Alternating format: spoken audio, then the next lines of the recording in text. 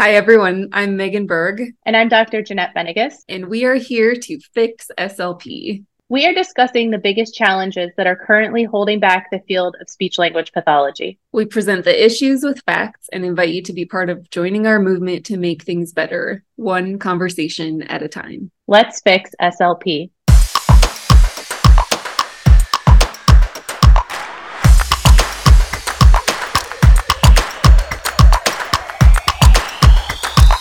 Hey, everybody, welcome back. We hope you had a great Thanksgiving if you celebrate that. We are off schedule and off topic, but we just decided today to do a fun Q&A. We have new folks consistently joining us. Sometimes they have time to look back at our 100 posts, and sometimes they don't. So we just thought we'd give everybody an opportunity to ask questions, and we'd fill in some blanks if you've missed something, or it'll be a nice reminder if you've been following very closely. Yeah. Do you just want to jump right in, Megan? Let's do it. So the first question is, I am wondering how this applies to clinical fellows. If my employer employs CFs, why wouldn't they hire SLPs without the Cs? Do new grads who don't want to supervise even need to do the CF? And this is where we just have to continue to delineate the autonomous speech pathology profession from this national association. So just because the National Association has marketed this clinical fellowship year as part of the gold standard of their gold standard of certifications does not mean that the clinical fellowship is required. Even I was thinking about this the other day, how they even named that, using the word fellow, which is also what they use for their highest distinguished SLPs in their association. And it's It's nothing like a true medical fellowship, right? It's nothing no, like that. Yeah. no. Is And that where so they got the word I don't know. I always just assumed that it's like a part of your training, and a fellowship is extended required? training. Yeah. But all of the states, well, most of the states, I have not taken the time to look through every single state requirement, although we do have it for you at fixslp.com under quick links. Many states have an equivalent to the CF as part of their licensure requirements. It's just not called the CF. It's typically a professional learning experience or continued education experience. Every state has a different name for it. And a But different license. A lot of them, they'll call it a limited license, mm-hmm, and then you move on to your full license. mm-hmm, yes, yes. Sorry, Uh, but I lost my train of thought. sorry, I Oh, just but the requirements are very similar or more difficult. So in Ohio, you have to have more face-to-face hours than you do for the CF. So, there's specific things in every state that you need to do. So, how this applies to CF. This is what I've been telling people who are CFs, who are new grads, because we have gotten that question too. Should I even bother getting the CCC? And my response continues to be what we say. It's a place of privilege right now to let your CCC go. We are set up in a system where many people do still need to have it. And so we should be preparing students to get the CCC so they have that option. This is a conversation for a different day because, of course, one of the goals of this movement is choice, right? And so we'd like people to have choice. But where we stand today, you really should prepare yourself for that. So what I've been saying is go through the process. If you're still a student, you're going to graduate from an accredited program or a candidacy program, which is, even if they weren't to get accreditation, it would not affect you. So you're going to graduate from an accredited program and then do your CF with someone who has the CCC, and then take the praxis if you have to do it first in your state. And then if you find a job that doesn't require the CCC, just take some time. You have 5 years from the time you pass that praxis to decide on if you want the CCC. And hopefully if Megan and I have any say about it, 5 years from now, it really will be optional and then you wouldn't need it. But you do have 5 years. Just keep all of your paperwork in a binder or on a folder backed up on your computer and just make the decision later. You don't have to immediately apply for the CCC. You do need to immediately apply for your state license. That's the law. It's required. But the CCC can remain optional. So if you're a CF going through the process and your job doesn't require it, just wait on it if you're not sure. What do you think about that, Megan? Yeah. Yeah. I mean, every situation is so unique. And so if somebody's in a situation where they live in a state where the Cs are not required to get a license, they're not required to bill Medicaid, and you know where you're going to work and you're a shoo-in and it's a guarantee that you're going to have a job at a place that doesn't require the Cs, then you could consider not getting them. But that situation is not very common for new grads. So yeah, I would also say that the CF, unfortunately, has just become a way to hire SLPs at a lower rate. Mm-hmm. And I think anyone who's been through the CFY process, if they didn't experience it themselves, they know other people who experienced it where they never really even had supervision because of the rules in place by ASHA.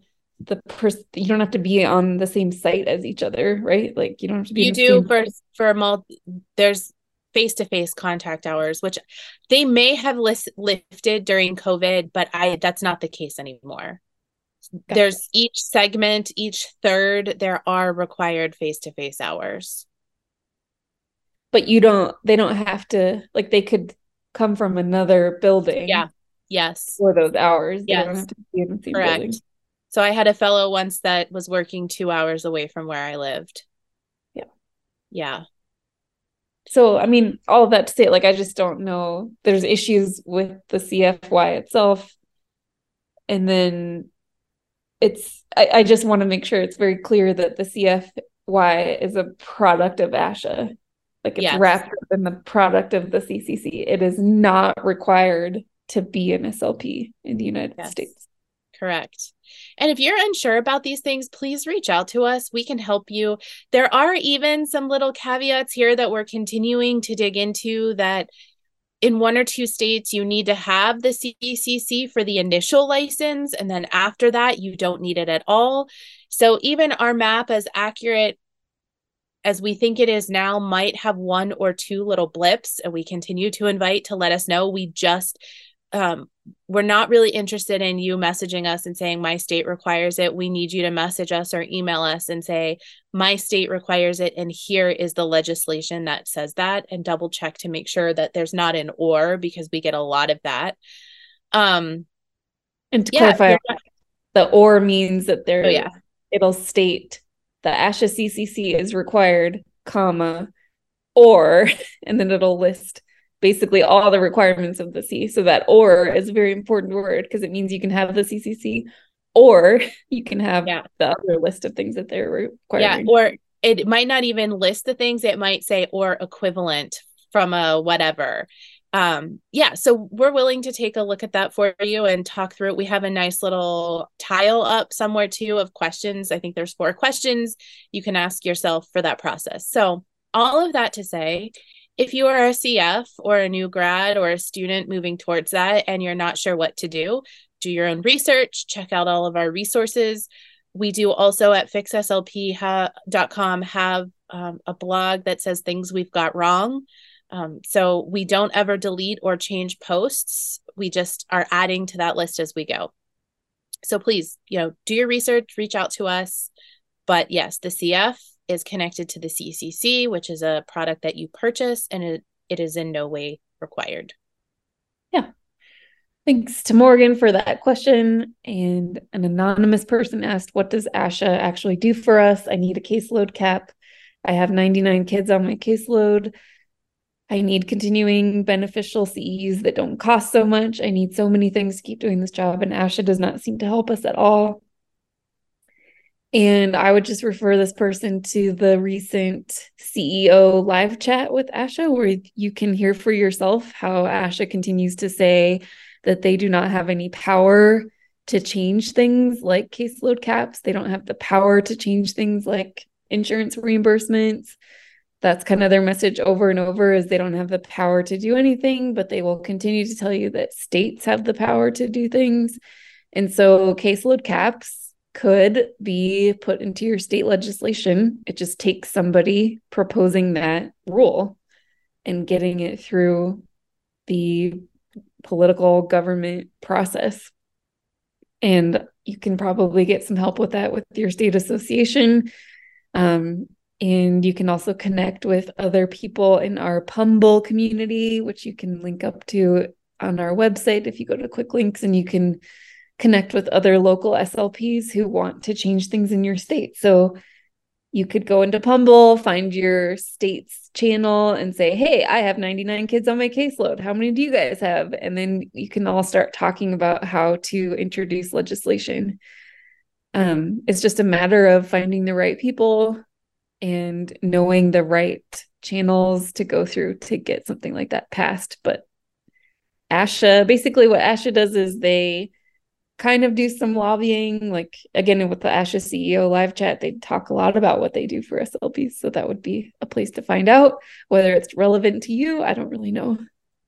So I can jump into in our Facebook community. I just love, first of all, shout out to all of you who have educated yourselves right along with us and have made it so Megan and I don't have to answer every single question. Like, you see someone ask something that has already been answered by us, and you're in there like giving the right response. Thank you, because this is a big job. So on Facebook, somebody asked something similar. It was under one of our podcast tiles, and it's just an evolving conversation. I don't even think how it got here was related to the initial question, but someone was tagged who must have been a part of the CAA, the accreditation arm of ASHA. And because she said, I've been out of accreditation for a while, and I don't know. She looks like she's she's a former professor. She's probably retired.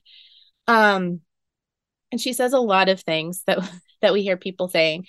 But she ends with, maintaining ASHA membership and certification opens a world of access to information via journals and clinical publications. These resources are not available to non-members. The value of the CCCs is access to the scientific and professional information for lifelong learning as a professional.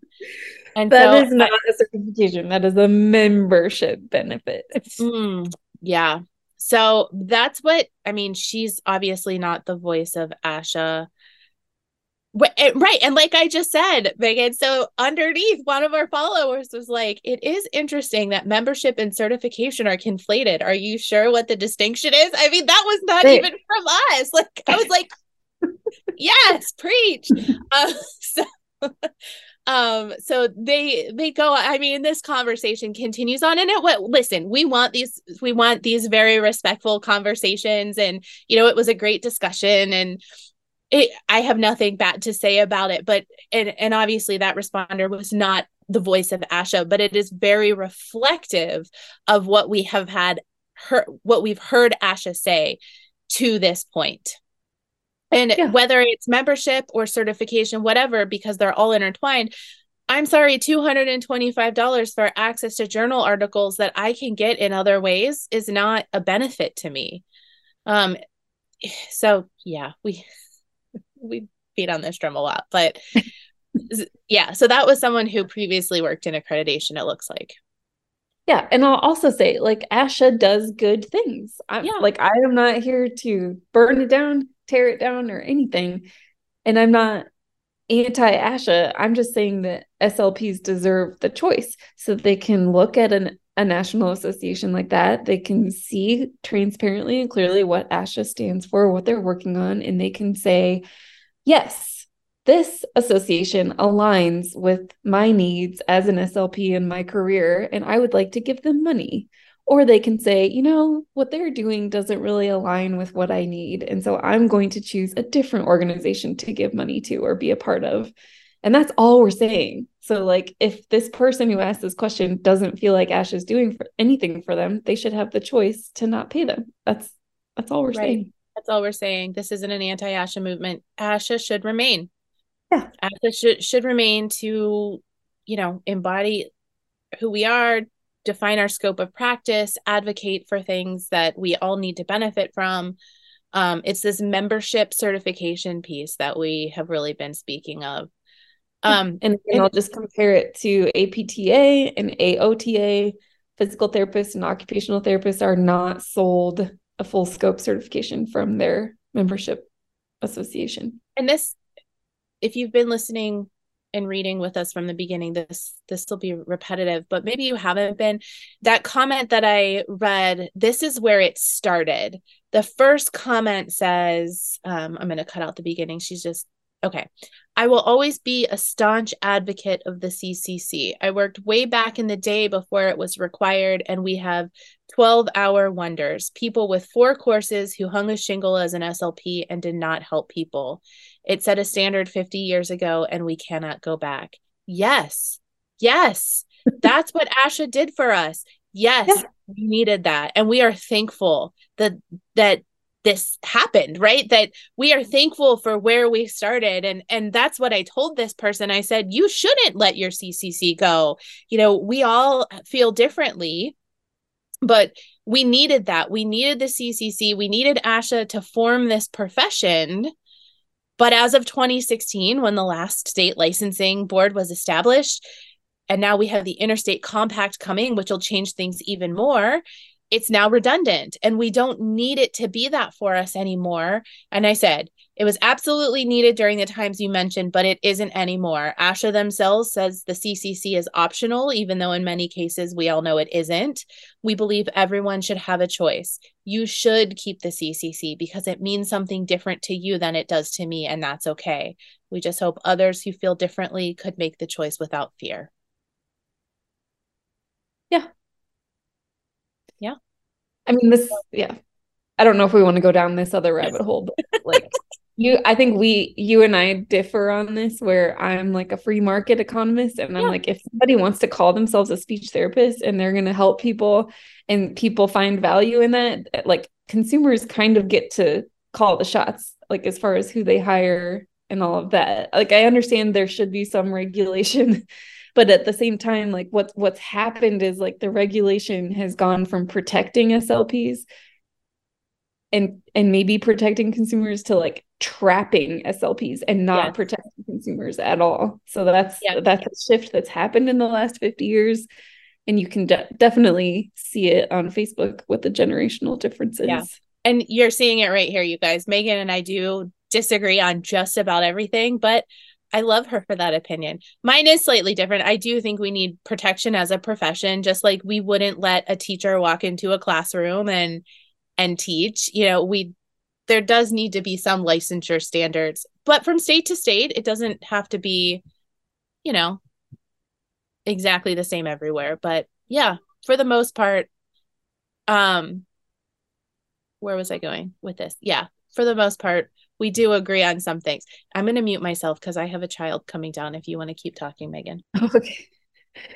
I think part of it, and we've talked about this, is like I went to high school in a zoo, and like it was one of the most powerful experiences of my life because it was a public school education with public school teachers, but everything was just done differently. And it's really had an impact on me because I look at the world and I'm like, yes, it's good to have rules and it's good to have institutions, but it's also good to have like kind of wild ideas, or like people who aren't typically involved in a group come in and shake things up a little bit. And when you get regulation that's so tight and you get a culture like SLP that's so monolithic and exclusive of a lot of different types of people, then it's just bad for everybody. It's bad for people who want to be speech therapists. It's bad for consumers. And so, yeah, I think we do differ because I see the argument for protecting the profession, but then I personally see what could potentially be the benefits of just kind of loosening things up a little bit and letting some more fresh air in. How would consumers know who has had the coursework and is actually qualified then? Like if you were going to have surgery, Get a state license. What's that? Get a state license. Oh, yeah. Okay. Yes, and I agree with that.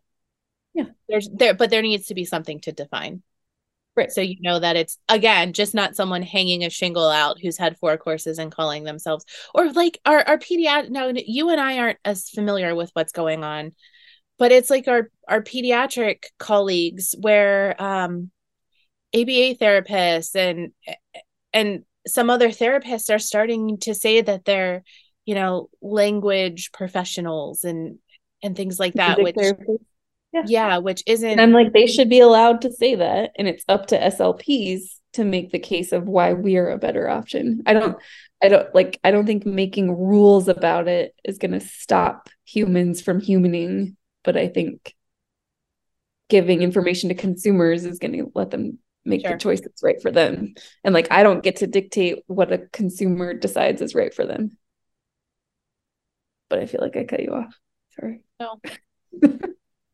This is the chillest recording. I was in no way ready. I have no thoughts. You guys were just on here answering questions. All right. You ready to move on to another one? Sure. All right. This one came via email from Sammy. Sammy said, more fuel to the fire in my district due to a recent agreement to avoid a teacher strike. All classroom teachers are guaranteed a classroom cap. All DIS providers other than speech are guaranteed a cap. RSP has a cap of 26 kids per provider as well. Our district leads make it a point to say that there is no cap for speech and that there are no caseload police. How is it that we are the only providers at schools without adequate representation or limits? Ooh, pick me. Okay, I'm going to pick you yes, I'm going to pick you, but do you know what DIS and RSP stand for? Okay, I didn't either because we're not school people. So while I'm picking you, I'm going to Google and we'll let our listeners and ourselves know what those stand for and you can just talk. Okay. This is my own personal theory again, but I think it's a systemic cultural issue for SLPs. So while we are so busy screaming at the top of our lungs for ASHA to fix this, we're expending all of our energy trying to communicate our needs, and we're expending all of our money paying for the CCC, and we continue to be surprised every time nothing gets better. And so my question back to Sammy is like, what would happen if we took the energy that we're spending trying to get ASHA to do something and we just spent that energy going to our state legislators and making a cap of our own? And there's different ways you can do this. I know a lot of people go immediately to trying to create a union, which I think we've talked about that, but I think that has its own problems and becomes its own trap for SLPs. And because there's not enough SLPs in any one community, they have to kind of latch on to other people like teachers. And then you get problems where you're on the teacher pay or the teacher pay scale. So how is it that we're the only providers at schools without adequate representation or limits? At the risk of sounding like I'm blaming this on SLPs, I would say it's because we're not speaking up and we're waiting for somebody like ASHA or waiting for a union rep or somebody else externally to come fix it for us. I have to say it. We're waiting for Big Daddy ASHA to come save us. Big Daddy ASHA. We're about to go see. I'm about to go take my Girl Scout troop to see Wish, which is the new Disney movie, and I'm really hoping it's not one of those ones where the princesses get saved. Because, I love those old school movies from my childhood, but I like my daughter watching the things where they save themselves. I just do. Yeah, SLP as a field has a little bit of the case of the Disney complex, Disney princess complex. Except Big Daddy ASHA is not as cute as Aladdin. Okay. He's just not. Or Prince Eric. Not. I just got back from Disney, you guys. Some of them, they were cute. Okay. Okay. RIS. Or I'm sorry, DIS. DIS is Designated Instruction and Services. So Sammy said all designated instruction and service providers other than speech have a cap. And RSP is Resource Specialist Program. So the Resource Specialist Program has a cap as well. And that's what those stand for. Yeah. And there's just a lot of ways to start exploring how to make that happen. You could start talking to the other groups in the district to see how they made it happen. You could try to get in the room in those conversations when they're happening. Is this something that the school board is making a decision about? Is there a key member at the administrative level that's making this decision? Are they aware? Like, the more that you can gather facts and data, so getting all the SLPs in your district together and starting to track different information. I don't know exactly what that would look like, but some sort of measurement of workload related to your caseload, and presenting that and how unsustainable it is, looking at rates of turnover, how much it costs to hire new people, like all of those kinds of hard facts and data is going to be what's going to help you make the case for why a cap is important. Because just going to somebody and saying we're overworked, they're like, oh, great, like you and everybody else, like, unless you have actual facts that can back things up, I don't think anything's going to change. And that would be the case whether you go through the legislation, the school board, the administrators, whatever, like whatever channel you're able to use, you need data. Mm-hmm. And I'm just going to tie this one in because later down this page, we have the question, Deanne asked, how do school SLPs get off the teacher pay scale? And neither one of us have been a part of that, but we definitely— I was on the teacher pay scale when I worked in the schools. And then I did an internship on the Pine Ridge Indian Reservation where they were starting to transition to have the SLPs go to the teacher pay scale. So, did I interrupt you? I'm sorry. Yeah, this time I actually had a thought. Oh, go for it. I was going to say, I don't think either of us have ever worked to get off the teacher pay scale. When I was in the schools, SLP had their own pay scale. And at the time, I was too dumb to know to go look at PT and OT. I just thought, oh, this is my pay scale. So it was different than the teacher pay scale for sure.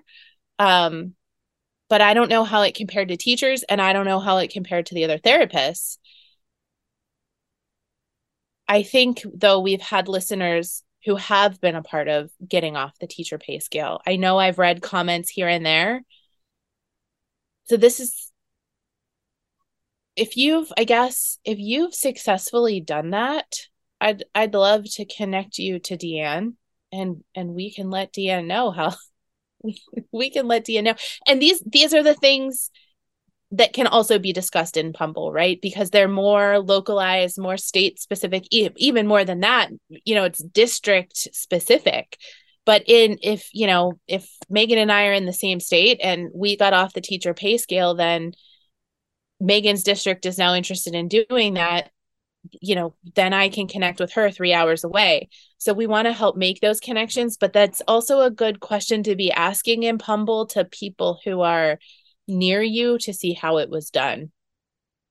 Yeah, and I think it's so hyper regionally specific. Like, if your district is having a hard time attracting SLPs or keeping SLPs, again, there's like a data point that you can say, like, this teacher pay scale thing isn't working. And I think it's a numbers volume game. Like, if you can get enough SLPs to start saying something, and again, it's not enough to just be like, this isn't working for us, we want to get paid more. It's like, be very specific about why that teacher pay scale isn't working. And there's probably like a list of things that we could all compare. Like if you started talking to others in Pumbaa about this, they might be able to point you to different data points you can look at. But it's going to be so different for every district. But the more that you can look at your district and look at the unique points that make the case for getting you off the teacher pay scale, that's what you need to present to whoever it is that's making that decision. Yeah. But yeah, I mean, I think a lot of this is getting at this idea that part of this conversation of dropping the C's, like it's not just about dropping the C's and like letting ASHA do its own thing. It's also taking our power back and realizing that like we get to have a say in our profession, in how things are run. We're not just like doing what we're told by a national association or our employer or anybody else. Like we have a right to speak up for what we need. Yes. And what's nice is that we're not stuck in hundreds of years worth of history, right? We're stuck in like 40 years of history. So it's much easier to undo than it would be if it were running deeper than 40 years. Yeah. We'll just be glad we're not doctors dealing with all of their certifications and boards. And yeah. All right. So speaking of certification and boards, Sarah wants to know, why does ASHA hate me and make me pay dues at Christmas? Yeah. So well, I mean, the obvious thing that I could think of is because it's the end of a year and you're getting a yearly certification and a yearly membership. That certainly could be changed. You know, the PA license, I think we pay that in July. Yeah. Which is nice. But that's, I don't know. Megan, what are your thoughts on that? Also, is there ever a good time of the year to be paying $225 to renew the information that you did indeed go to grad school and pass the praxis and complete 9 months of supervised work? Like there's never a good time to continue to repay. No, there's not. To convince people that you did these things however many years ago, when it should be a one-time fee. Yep. Yeah. And also some listeners out there might be saying Sarah wasn't paying attention because they started sending the emails months ago that the dues. And don't forget, they were giving those $225, like, what was it, a gift card or a reimbursement, or they were giving something too. They were going to have a drawing if you paid before whatever day. I feel like your odds are better in the lottery. I know. You, out of 163,000 people, however many do that, you could be drawn one of two for $225 worth of something. So, yes, some people would say you don't have to pay at Christmas. You can pay any time of year. ASHA will take your money on February 14th and apply it to the following year. You also have until January 31st to pay, right? Yes. Yeah. Is there a late fee if between January 1st and January 31st, is there a late fee? I don't know. I want to say no, but I don't know. I do know this, and this is a good time to bring it up. When I dug in, there's still a lot of misinformation flying around on social about, if I let my C's go and I want to reinstate them, what do I have to do? I personally called ASHA and had this conversation, dug into their website, double checked all of this. They will give you 1 year.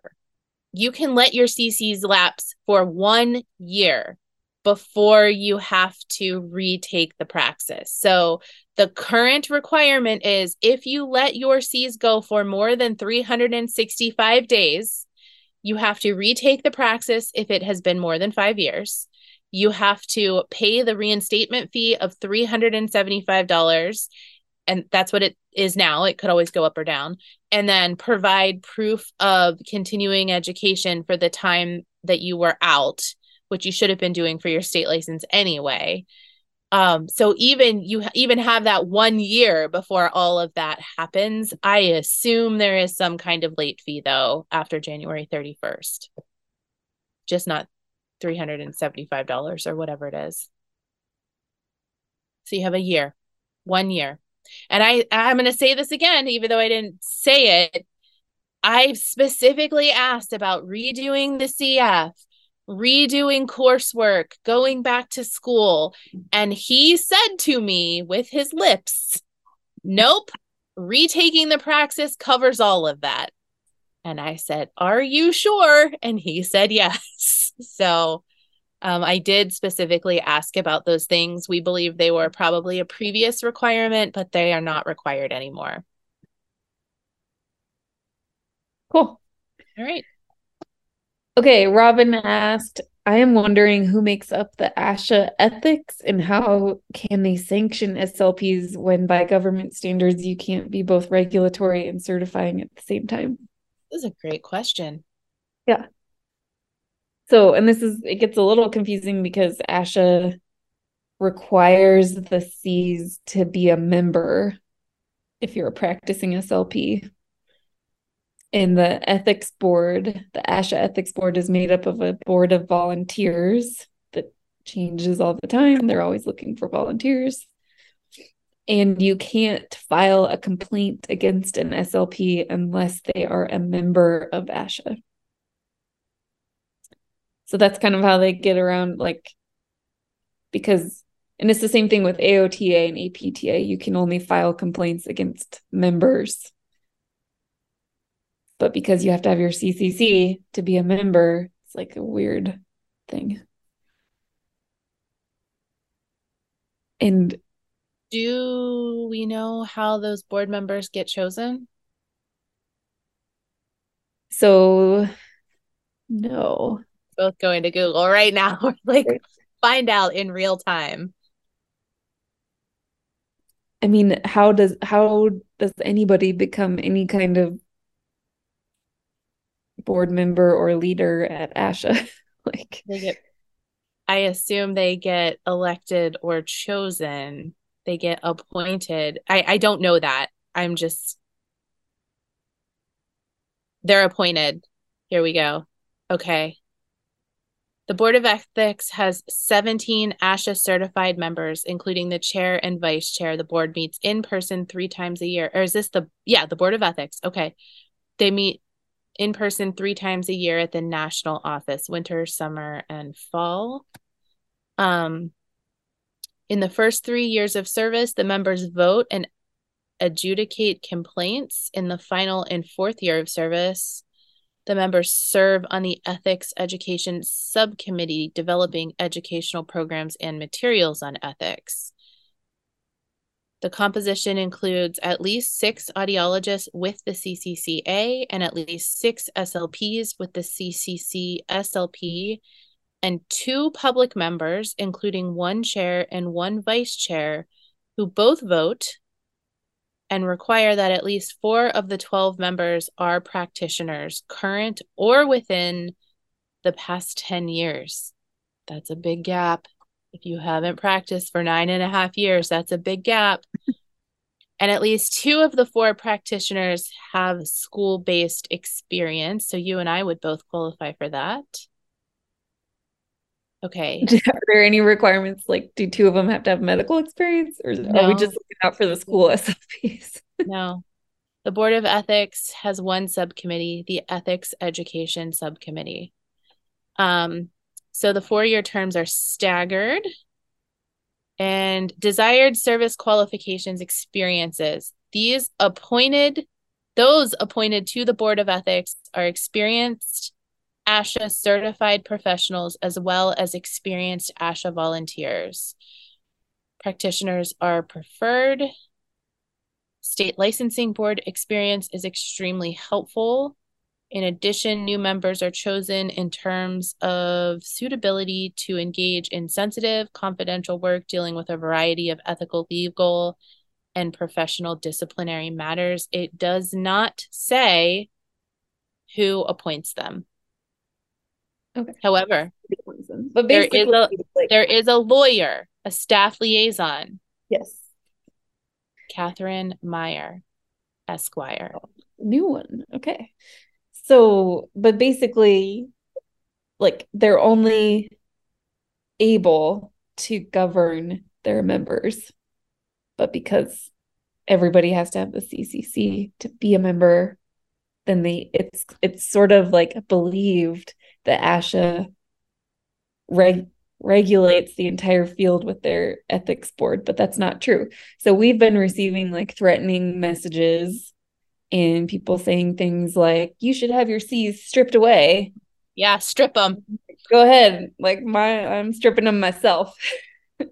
And we have a friend that happened to, right? Not too long ago. She was there was a ludicrous complaint filed against her, which, by the way, the board does not have to take every complaint seriously. They choose to investigate or not, but they chose to investigate this ludicrous complaint. And so she just said, "You're not taking them. I quit." And she handed them back. She didn't renew. And she is a very successful SLP, like opening the most bomb private practice right now. Like, it's going to change the face of what we do in certain areas of this field. I'm very excited to see where this private practice goes. But I mean, she's licensed, I would assume, in multiple states. That's an assumption, though. So, her handing back her... Just to clarify, the complaint was mostly to do with her referring to herself as a swallowologist. And also, the entire situation speaks to the deep racism of our field and how we treat SLPs versus how we treat Black SLPs. But there's a whole backstory. I just wanted to give some context to like how ludicrous it was. It was. And sorry, I was trying to protect her identity as much as possible by not giving those details. But yeah, she might not be licensed in multiple states. She's kind of on the cusp of like being, I don't know what state. So, I was going to say, like, if somebody wants, if these people who are threatening us, like, want to file a complaint with ASHA, they can do that, but they can really only go after you because you'll be the one holding the CCC. But they could also come to the Montana State Licensing Board and file a complaint. Like, anybody can file a complaint with state licensing boards. They also have ethics processes. And so, but then Montana would probably just be like, well, Megan's exercising her First Amendment rights of freedom of speech to speak up against, her about her personal opinions about an association. So, and also, like, you can read the ethics violations of all ASHA members. They're available publicly online, and the vast majority, I want to say like 99% of them, are situations where the state licensing board has filed or taken disciplinary action against an SLP who's licensed in their state. And then that gets reported to ASHA, and ASHA's like, well, we're going to do something about it too. Yeah, so we're going to put your membership dollars to work, and we're going to just ride on the coattails of the work of others. Yeah. So I guess, like, for people who are saying that the C's are required because it holds everybody to a certain standard, I would say the states are doing a fantastic job of holding everybody up to really high standards. And ASHA's not the one that's doing the work to investigate that. They're just like, oh, all right. Yeah. Megan and I recently looked at all of those just to see. And yeah, it was, I might not have read as many as Megan, but every single one I read was the result of a state issue that got reported. And a lot of them are DUIs or money fraud, issues, insurance fraud. Yeah. And a lot of that gets reported to the state by colleagues or supervisors, or maybe the person who violated the rule is supervising somebody. So a lot of it just gets reported to the state. So what I'm trying to say is, like, we do have really strong systems in place, whereas if ASHA were to stop the CCC, it's not like there would be no avenue for reporting ethics concerns. And they're the things that they do aren't always the same either. So I think I've talked about this before. I supervised a fellow once who had two previous supervisors before me. One was neither were her fault, but one, she had quit the company. So my fellow had started, and 2 weeks later, her supervisor quit. So then they assigned her a new one, and her new one thought like she was committing fraud when in fact she wasn't. And the company did this whole like investigation. Well, it wasn't until the end that at the end of her fellowship, so then I took over, and at the end of her fellowship, when in the state, when she filed the state paperwork and I think the fellowship paperwork with ASHA, she didn't have the signatures from the first two supervisors. And so they both my fellow and the supervisor had to go sit in front of the board in Ohio, and they were found to like have infractions or whatever. So my fellow had to do extra CEUs or something, and the supervisor is never allowed to supervise in the state again. But ASHA didn't do anything about it. ASHA was basically like, add more time for those first 2 weeks when that other woman was gone. So she had to do like 2 extra weeks. And then the second one just signed everything. And so it's not like there was a slap on the hand from ASHA. Wow. It was just like, add the time and get the signatures. Yeah. But they did have an infraction at the state level. So ASHA doesn't always. I mean, this speaks to, I know ASHA would disagree with what I'm saying, but like, it's a huge conflict of interest to have a membership association run this certification product with an ethics board. Yeah. Because, and you could kind of argue the same thing with AOTA and APTA. Like, they want the membership dollars. But at the same time, like, it's different with ASHA because not only is it the membership dollars, it's this certification stuff. And so they, like, are they really in a place, are they in a position to take appropriate action when they're selling a product to somebody and they benefit from that person continuing to pay for their product? Do you have to go? I do in a few minutes. We can finish up. We'll talk really fast.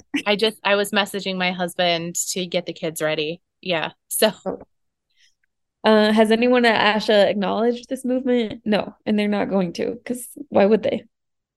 Like, they can just yes, they have in a roundabout way. We were absolutely mentioned on the CEO live chat where it was the social media. Yeah, it was. There's been a lot of chatter on social media lately. That was us. Hi there. It's me. Hi, we're the problem. Yes, that was us. That was acknowledged by the president. And then there was a board member early on who reached out, who was following what we were doing and provided some information to us and was actively communicating with us, and then decided that wasn't in her best interest anymore. And that's fine. We respect that. But yeah, the board, someone from the board has acknowledged us, and the president acknowledged us in a roundabout way. Have they done anything? No. They have not. But yes, they know that we are here. Okay, and Emily asked, what are the pro CCC people saying? I feel like they're just painfully uninformed. I know Jeanette can probably speak to this more because they're more on Facebook, which I am not on Facebook because of conversations like that. But I love our boomers. I love our boomers. I'm there. I'm helping them through. I'm tagging them on things. They've been wonderful. They don't all understand or agree with what we're doing. But yes. I mean, so basically they're saying, oh yeah, go ahead. Yeah, there's basically two pro CCC camps here. There is the academia, the academic SLPs who have their opinions, have zero interest in listening to what we're doing, or maybe they are and they just straight disagree with us. That's completely fine. I know recently Megan's not getting as much flack as I am because I am in academia, but people have been expressing that I'm tanking my career. This is Jeanette, that I'm tanking my career, that, look, I don't see it that way. And I'm glad people are concerned about me because these are well-meaning people. But that, I think that also speaks to this like ivory tower concept that we have talked about. I probably am tanking my career. I probably will never be able to get hired at a couple universities should I wish to leave where I'm at now.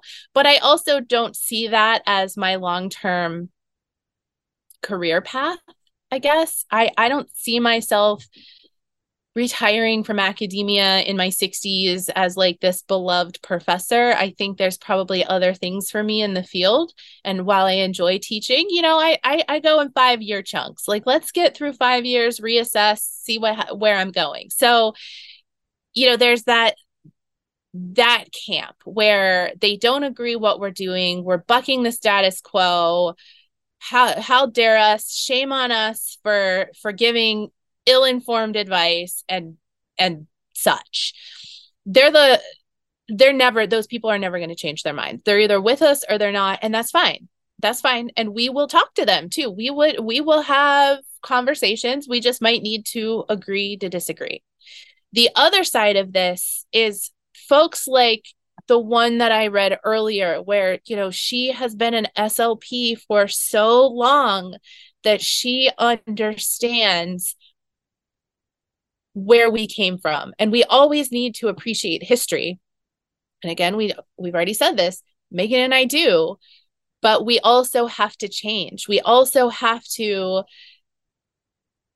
change with the times. We have to be allowed to grow. I think we talked about this in our podcast, the systemic incompetence episode, where we need to be allowed to change, right? The example I think I gave in that episode was how AIDS treatment has changed from the early 80s to now. In medicine, cancer treatments have changed from the early 80s till now.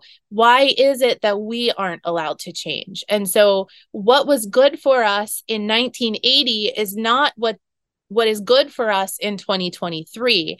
And again, we totally respect this group of people who want to keep their CCCs. That was a thing that they worked hard for, that they earned, that they were very proud of. And I am so grateful to them for paving the way. But that's not what we're working hard for anymore. We're working hard for our state license. We're maintaining that. And we need to have choices. And so, yes, they are more painfully uninformed, but they're also, at least many of them, are willing to ask the questions and to listen to my response and engage, like the woman who said that. It was a very respectful, productive conversation under the tile. And I'm glad that that was there. So we can all learn from each other because that's what we're here for. And I'm sure the ones who really, in both camps, who really, really, really disagree with us just aren't engaging and aren't paying attention and assume we're just going to go away. But we're fast approaching what we exceeded 5,000 podcast downloads and 10,000 followers across two social media platforms in under 8 weeks. So I think that speaks a lot to what we're doing, and we're not going away. We are going to change topics. We have other things to talk about, but I was thinking this morning, I bet we're going to visit this again next year, a year from now, when people are getting ready to pay those Cs. We're going to get tagged. So, I think more people are going to join as time goes on. Yeah. There is a lot of uninformed people. Sorry, I didn't say that very well, but like when I get questions like, or comments like, well, national associations have to pay the bills, like they have to make money somehow. And it's like, yeah, they make money by doing things that benefit the profession. And then professionals are like, wow, that's really great. I'm going to support this association, not by coercing people to buy a certification so that they can get a job. And I would also say there's a cultural difference here, I think, and you can see the divide where a lot of SLPs have their identity in their occupation. And having an ASHA CCC is such a part of their identity that it's like we are asking them to strip away who they are. And I guess for me personally, like speech pathology is not my identity at all. I have so many other interests in life and so many other things that bring value and shape my identity. And my job is not one of those things. And I think that's just a different thing for different people. But that's something that I've noticed too, is like there's just a huge attachment to this CCC identity. And it's sort of like, well, if we all have it, then we all get to share in this community and identity. And then suddenly, if people are going to change the rules and like not everyone's going to have it, then that leaves some people feeling like insecure in their identity. And I think when people feel insecure in their identity, they start kind of lashing out and taking sides, and it becomes a black and white issue rather than seeing that everybody has a right to make their own choice. Yeah. Right. There's two more questions. One just came through, Megan, and then there's one that I think you might be able to answer without me because I have 4 more minutes and then this is a hard out. Yep. But one just came through on Facebook. She wishes to remain anonymous, but I think I want to squeeze it in. And of course, I just lost it. I want to squeeze it in because I think it's a great question that we do know the answer to, and other people might have this answer as well. This person asked, my question is about walking away from our CCC. If our states and jobs allow this, how could this be impacted if our state joins the Interstate Compact? And we know this answer. The Interstate Compact has currently made the statement that the CCC will not be required to join the compact, to take advantage of the Interstate Compact. Didn't they say something to the effect, Megan, of they can't require it? No, I just heard that at this point they're not requiring it. Okay, I saw it in writing. So Megan and I have been for many, many, many months a part of a much larger group of people sitting in on meetings and kind of monitoring the progress of this compact for Shout this out to Meredith Harold. What's that? Shout out to Meredith. Yeah. Harold. Shout out to Meredith Harold. Yes, she's doing a great job organizing and leading this charge. But one of the purposes of this was really to monitor if they were going to require the CCC. And I guess maybe it was an email to Meredith where I read it, but it was in writing that it wouldn't be required. So there are still people monitoring that. And if they change it or try to sneak it in, you are going to hear people shouting about it for more than just us. But we will put it out there. So where the little hitch is here is there's someone that I spoke with who is licensed in many states, like 6 states or something. And I had asked her state is not yet opting into the compact. And I said, well, can you just opt into the compact from one of the other states? So she looked into it and said, no, you have to it's the license where your home address is. So it's where you're living. So I'm licensed in multiple states as well. I live in Ohio, so that is my primary license. And so all of the rules of Ohio currently would be what I am bound to. And so Ohio doesn't require the CCC. I wouldn't need it even if I'm practicing in Virginia where it's required through the Interstate Compact. Does that answer that question, Megan? Yeah. Okay. All right. Then I'm gonna go. Megan has one more to read that I wanted to be a part of the conversation, but I can always give my 2 cents at a later time. So I'm gonna just do my little sign off because I can't leave without doing it. So thanks for joining us today. And hopefully we'll be recording again in a week. And I'm just gonna say thanks for fixing it. Bye everybody. Bye. But stay for Megan. Okay, so I'm going to wrap it up with this final question from Kristen. She says, I am a BCSS, so board certified swallowing specialist. Is that right? And look back at the requirements, and the ASHA CCC is one. And this is just a whole can of worms conversation that, again, takes us back to the shit show of certifications in our field. So we have to remember that no certifications are regulated by anybody. Like nobody's regulating who gets to have a certification with letters after your name or not. Like any business owner, any SLP could just come up with the certification and sell it to you and trademark the letters that go after your name. So it's not like ASHA is deciding that this certification can go ahead and this one cannot, although they are moving and they're taking steps to try to put themselves in that position. And so what that means is like these board certified certifications that you can get, there's a handful of them. They're sort of quasi endorsed by ASHA. And so of course they're going to require the CCC because it's in ASHA's best interest. And like from their perspective, they're thinking that they're protecting consumers by making sure that the CCC is required on top of this specialized certification. And so, but everybody who offers a certification gets to kind of make up the rules as they go. So they can decide if they want the Cs to be required or not.